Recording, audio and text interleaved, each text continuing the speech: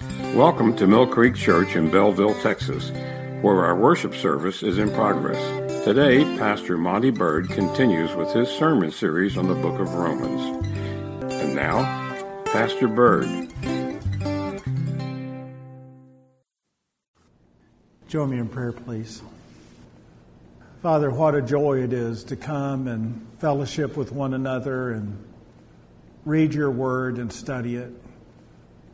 And I just pray that we would have you open up our hearts and minds to your truth this morning. That you would continue to mold us and shape us to look more and more like you through your sanctifying power. In Jesus' name, amen. Well, turn with me, if you will, in your Bibles to the 15th chapter of Romans as we continue our study of not only the book of Romans, but also of the 15th chapter. And we'll pick up where I left off last week, which is in verse 7. Verse 7, and our focal passage this morning is the 7th through the 12th verse. And this is what Paul wrote. He said, "Therefore, receive one another just as Christ also received us, to the glory of God. Now I say that Jesus Christ has become a servant to the circumcision for the truth of God, to confirm the promises made to the fathers, and that the Gentiles might glorify God for His mercy. As it is written, for this reason I will confess to you among the Gentiles, and sing to your name." And again he says, "Rejoice, O Gentiles, with His people." And again, "Praise the Lord, all you Gentiles. Laud Him, all you peoples." And again, Isaiah says, "There shall be a root of Jesse, and he who shall rise to reign over the Gentiles, in him the Gentiles shall have hope." As we begin the message this morning, let me remind you that in 14 and 15, Paul is giving practical instruction to the Church of Rome in how they should interact with one another. And the makeup of the Roman church was both Jew and Gentile believers in the Lord Jesus Christ. But they had different backgrounds, and there was a potential for having a disharmony among the people. That's why in verse 7 he says, "Therefore receive one another." It says, "Therefore receive one another just as Christ also received us, to the glory of God." There's that phrase again, to the glory of God. That all things that we should do and however we live our life, we should live for the glory of God. And when you think about the mature and immature believer, and I've made this statement before, frankly, that's a sign of a healthy church, is that we have mature and immature believers. It means that somebody just came to a saving knowledge of Jesus Christ, right? If they're an immature believer. But immaturity isn't a static position. In other words, as you grow in the faith, you grow in maturity, don't you? We'll talk a little bit more about that later on. But we should receive one another. It says, receive one another just as Christ also received us.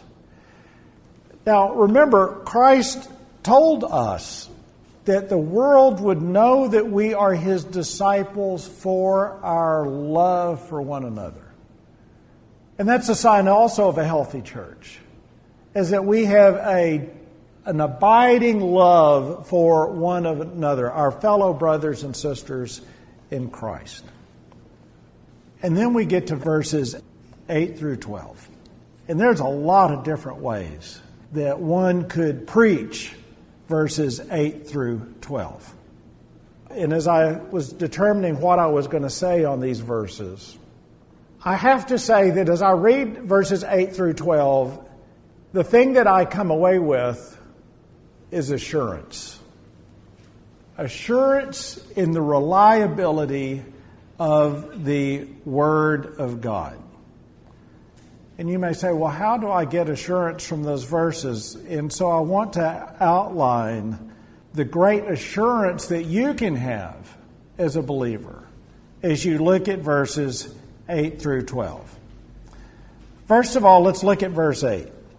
Paul says, "Now I say that Jesus Christ has become a servant to the circumcision for the truth of God, to confirm the promises made to the fathers." And you get this title, Servant of the Circumcision. Now, I don't need to point out that Jesus Christ was a Jew. He was born a Jew, and being born as a male Jew, you were circumcised. And in fact, you can see in the life of Christ, in Luke chapter 2, verse 21, it says, referring to Jesus, "And when 8 days were completed for the circumcision of the child, his name was called Jesus, the name given by the angel before he was conceived in the womb." Now, why is this important? Some people would argue, in fact, I saw a commentary on this, did Jesus really have to get circumcised? And they go through this line of thought saying that he didn't have to get circumcised, and I totally disagree with that. That Jesus Christ did have to get circumcised, and the reason why he did have to get circumcised, first of all, is that it was commanded. That God commanded Abraham that your male descendants would be circumcised. So he was following upon the Father's commands. Second of all, if you look at verse 8, it says, "Now I say that Jesus Christ has become a servant to the circumcision for the truth of God, to confirm the promises made to the fathers." Confirm the promises made to the fathers. Now, what were the promises made to the fathers? Well, you'll need to turn to Genesis chapter 12 for that one. And we have God giving Abram, who would become Abraham, the covenant promises, the promises made to the fathers. This is what Paul's referring to here in Romans 15. So in Genesis 12, it says, "Now the Lord had said to Abram, 'Get out of your country, from your family and from your father's house, to a land that I will show you. And I will make you a great nation. I will bless you and make your name great, and you shall be a blessing. I will bless those who bless you, and I will curse him who curses you, and in you all of the families of the earth shall be blessed." So circumcision is a sign of the covenant. And that's what God tells Abraham as he initiates circumcision. He tells Abraham that in him, in Abraham, first of all, he would be a nation. From his lineage, there would be a nation. Second of all, in that nation, it says in the chapter 3, "In you all the families of the earth shall be blessed." This promise was reaffirmed to Isaac and Jacob. It is the covenant that was made to Abraham. So Christ was the servant of the circumcision to confirm the promises. To confirm the promises. And one of those promises was that through the covenant that all the families of the earth shall be blessed. This leads us to verse 9.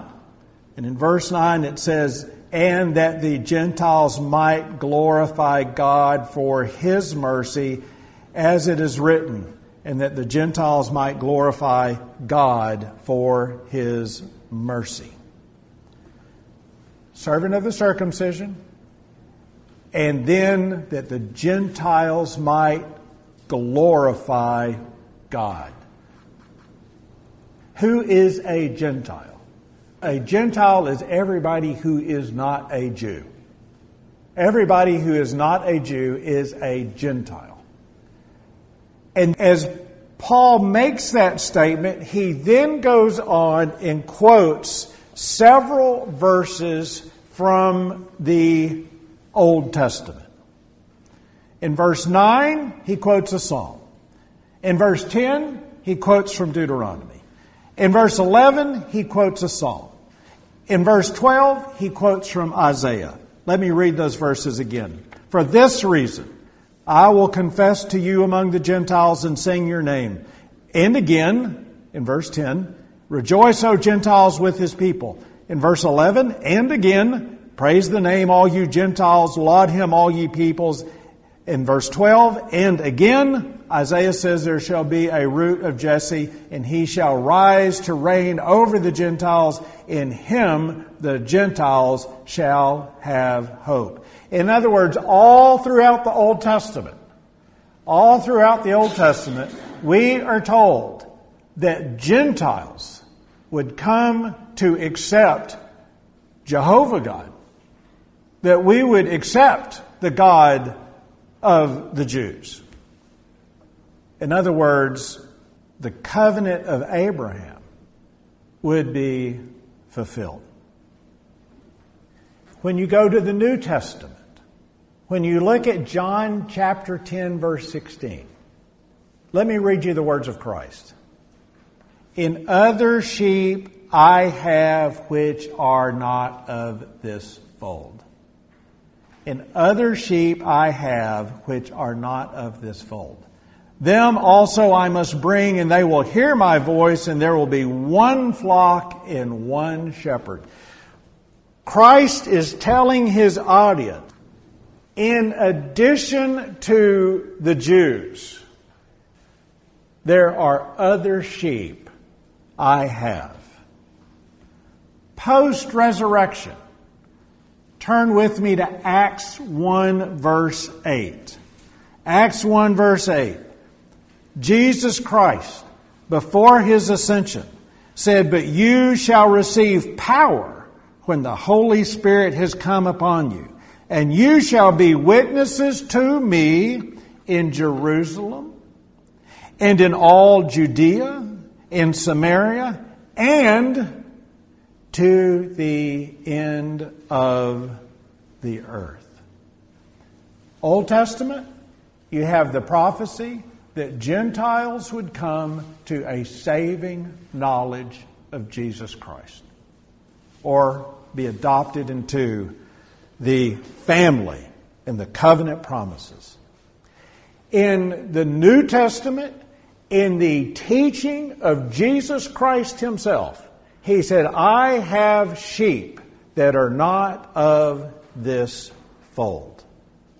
In Acts before the Ascension, he gives instructions that the Jews were to go out of Israel, and to spread the gospel message. When we get to Acts 10, we get to the story of Cornelius. If you remember the story of Cornelius, he summons Peter, who is in Joppa, for him to come to Caesarea. And as he comes to speak with Cornelius, in verse 44, he begins preaching. And Peter's preaching in verse 44 of Acts 10, and he says, while Peter was still speaking these words, the Holy Spirit fell upon all those who heard the word, and those of the circumcision who believed were astonished, as many as came with Peter, because the gift of the Holy Spirit had been poured out on the Gentiles also. For they heard them speak with tongues and magnify God. Cornelius is the first recorded Gentile of the New Testament who comes to a saving knowledge of Jesus Christ. In Acts chapter 11, we witness the first Gentile church in Antioch, which in today is in modern day Turkey. And if you look at Acts chapter 11 and verse 19, it reads, "Now those who were scattered after the persecution that arose over Stephen traveled as far as Phoenicia, Cyprus, and Antioch, preaching the word to no one but the Jews only. But some of them were men from Cyprus and Cyrene who, when they had come to Antioch, spoke to the Hellenists, preaching the Lord Jesus.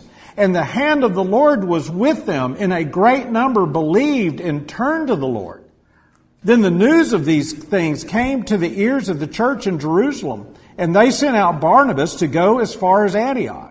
When he came and had seen the grace of God, he was glad, encouraged them all that with the purpose of heart they should continue with the Lord. For he was a good man, full of the Holy Spirit and of faith. And a great many people were added to the Lord. Then Barnabas departed for Tarsus to seek Saul, and when he had found him, he brought him to Antioch. So it was that for a whole year they assembled with the church, and they taught a great many people, and the disciples were first called Christians in Antioch. So here you're seeing a transition from Jesus being taught within Judaism to migrating out and being taught among the Gentiles, and the Gentiles coming to a saving faith. And in fact, and later on in Romans 15, we'll see Paul make this statement. Starting in the 15th verse, he says, "Nevertheless, brethren, I have written more boldly to you on some points, as reminding you, because of the grace given to me by God, that I might be a minister of Jesus Christ." To who? To the Gentiles. Ministering the gospel of God, that the offering of the Gentiles might be acceptable, sanctified by the Holy Spirit. Romans was written before Philippians. And when we turn to Philippians chapter 4, as Paul closes in on that letter to the church at Philippi, he says in verse 21 of the 4th chapter of Philippians, "Greet every saint in Christ Jesus. The brethren who are with me greet you. All the saints greet you, but especially those who are of Caesar's household. The grace of our Lord Jesus Christ be with you. Amen." Think about that. In the life of Paul, not only does the message of Jesus Christ migrate, just as the Old Testament told us that it would, it migrates from the Jews to the Gentiles. And by the time that Paul writes the letter to the Philippians, there are believers in the household of Caesar. Eusebius, the early church historian, wrote in the 2nd century about the missionary efforts that were going on at that time. And he said, "At that time, many Christians felt their souls inspired by the holy word with a passionate desire for perfection. Their first action in obedience to the instructions of the Savior was to sell their goods and to distribute them to the poor. Then, leaving their homes, they set out to fulfill the work of an evangelist, making it their ambition to preach the word of the faith to those who as yet had heard nothing of it, and to commit to them the book of the divine Gospels. They were content simply to lay the foundations of the faith among these foreign peoples. They then appointed other pastors and committed to them the responsibility for building up those whom they had merely brought to the faith. Then they passed on to other countries and nations with the grace and help of God." And by 380, Christianity within the Roman Empire had changed from a forbidden faith to the faith that was endorsed by the state, by Constantine. Today, Christianity is the largest faith on the globe. In every single country in the world has a church except Saudi Arabia, even though there are Christians in Saudi Arabia. Why does this give me assurance?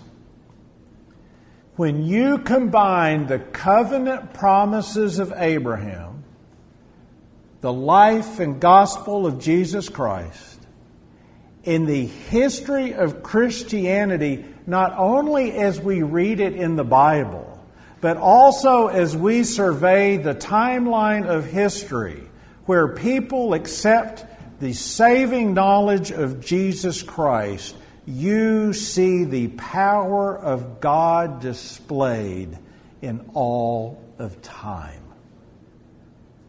It is His power and His truth. It's important. And as I live in a world and you live in a world that doesn't to us seem to make a lot of sense, you and I can rest that God is on His throne. Let me ask you a question. Can you force anybody to do anything after you have died? You might say, well, Pastor, that's a ridiculous question. And for us, it is a ridiculous question. But when you look at the Lord Jesus Christ, and you look at the words that were spoken to the prophets, that were displayed in the Old Testament, when you look at the teachings of Jesus Christ while He was here on earth, when you look at His last words before He ascended, He gives instructions to His disciples to go to the uttermost parts of the earth and spread His gospel message, and then you see people accept that word. God's alive. God's alive. Now, if I can believe that, which I do, if I can believe that, then I need to give weight to every single word that was given to us by Christ in His teachings and His truth. And it reminds me of things to come. As Jesus spoke in Revelation chapter 22, starting in the 12th verse. These are the words of Christ. And behold, I am coming quickly, and my reward is with me, to give to everyone according to his work. I am the Alpha and the Omega, the beginning and the end, the first and the last. Blessed are those who do His commandments, that they may have the right to the tree of life and may enter through the gates into the city. But outside are dogs and sorcerers and sexually immoral and murderers and idolaters and whoever loves and practices a lie. I, Jesus, have sent my angel to testify to you these things in the churches. I am the root and the offspring of David, the bright and morning star. And the Spirit and the bride says, come. And let him who hears says, come. And let him who thirsts come. Whoever desires, let him take the water of life freely. Who's the bride of Christ? It's us, right? It's us. Now, as you and I have had the veil taken away, and you and I can read His Word, and we can look at the Word, and we can line it up with history, and we can look at all of the prophecies that Jesus fulfilled in His first coming, we should have great confidence that the Lord Jesus Christ is going to fulfill everything that He told us in His second coming. He's coming again. He's coming again. The first time He came as a lamb. The second time He comes as a lion. And my friends, the one thing that I believe that the church has lost over the last number of decades is a sense of fervency to share the gospel to a lost and dying world. If He can orchestrate through His power, Gentiles coming throughout the centuries in a change from a Gentile population that believed in paganism to a Gentile population that believed in Christianity and truth. If He can do that, I clearly believe that He is coming again. And I clearly believe that He will stand and He will judge all mankind. Now, if He's going to judge all mankind, shouldn't you and I be motivated to look at our neighbors and our friends and our families that don't know the Lord Jesus Christ and look at them and say, let me tell you about the gospel of Jesus Christ?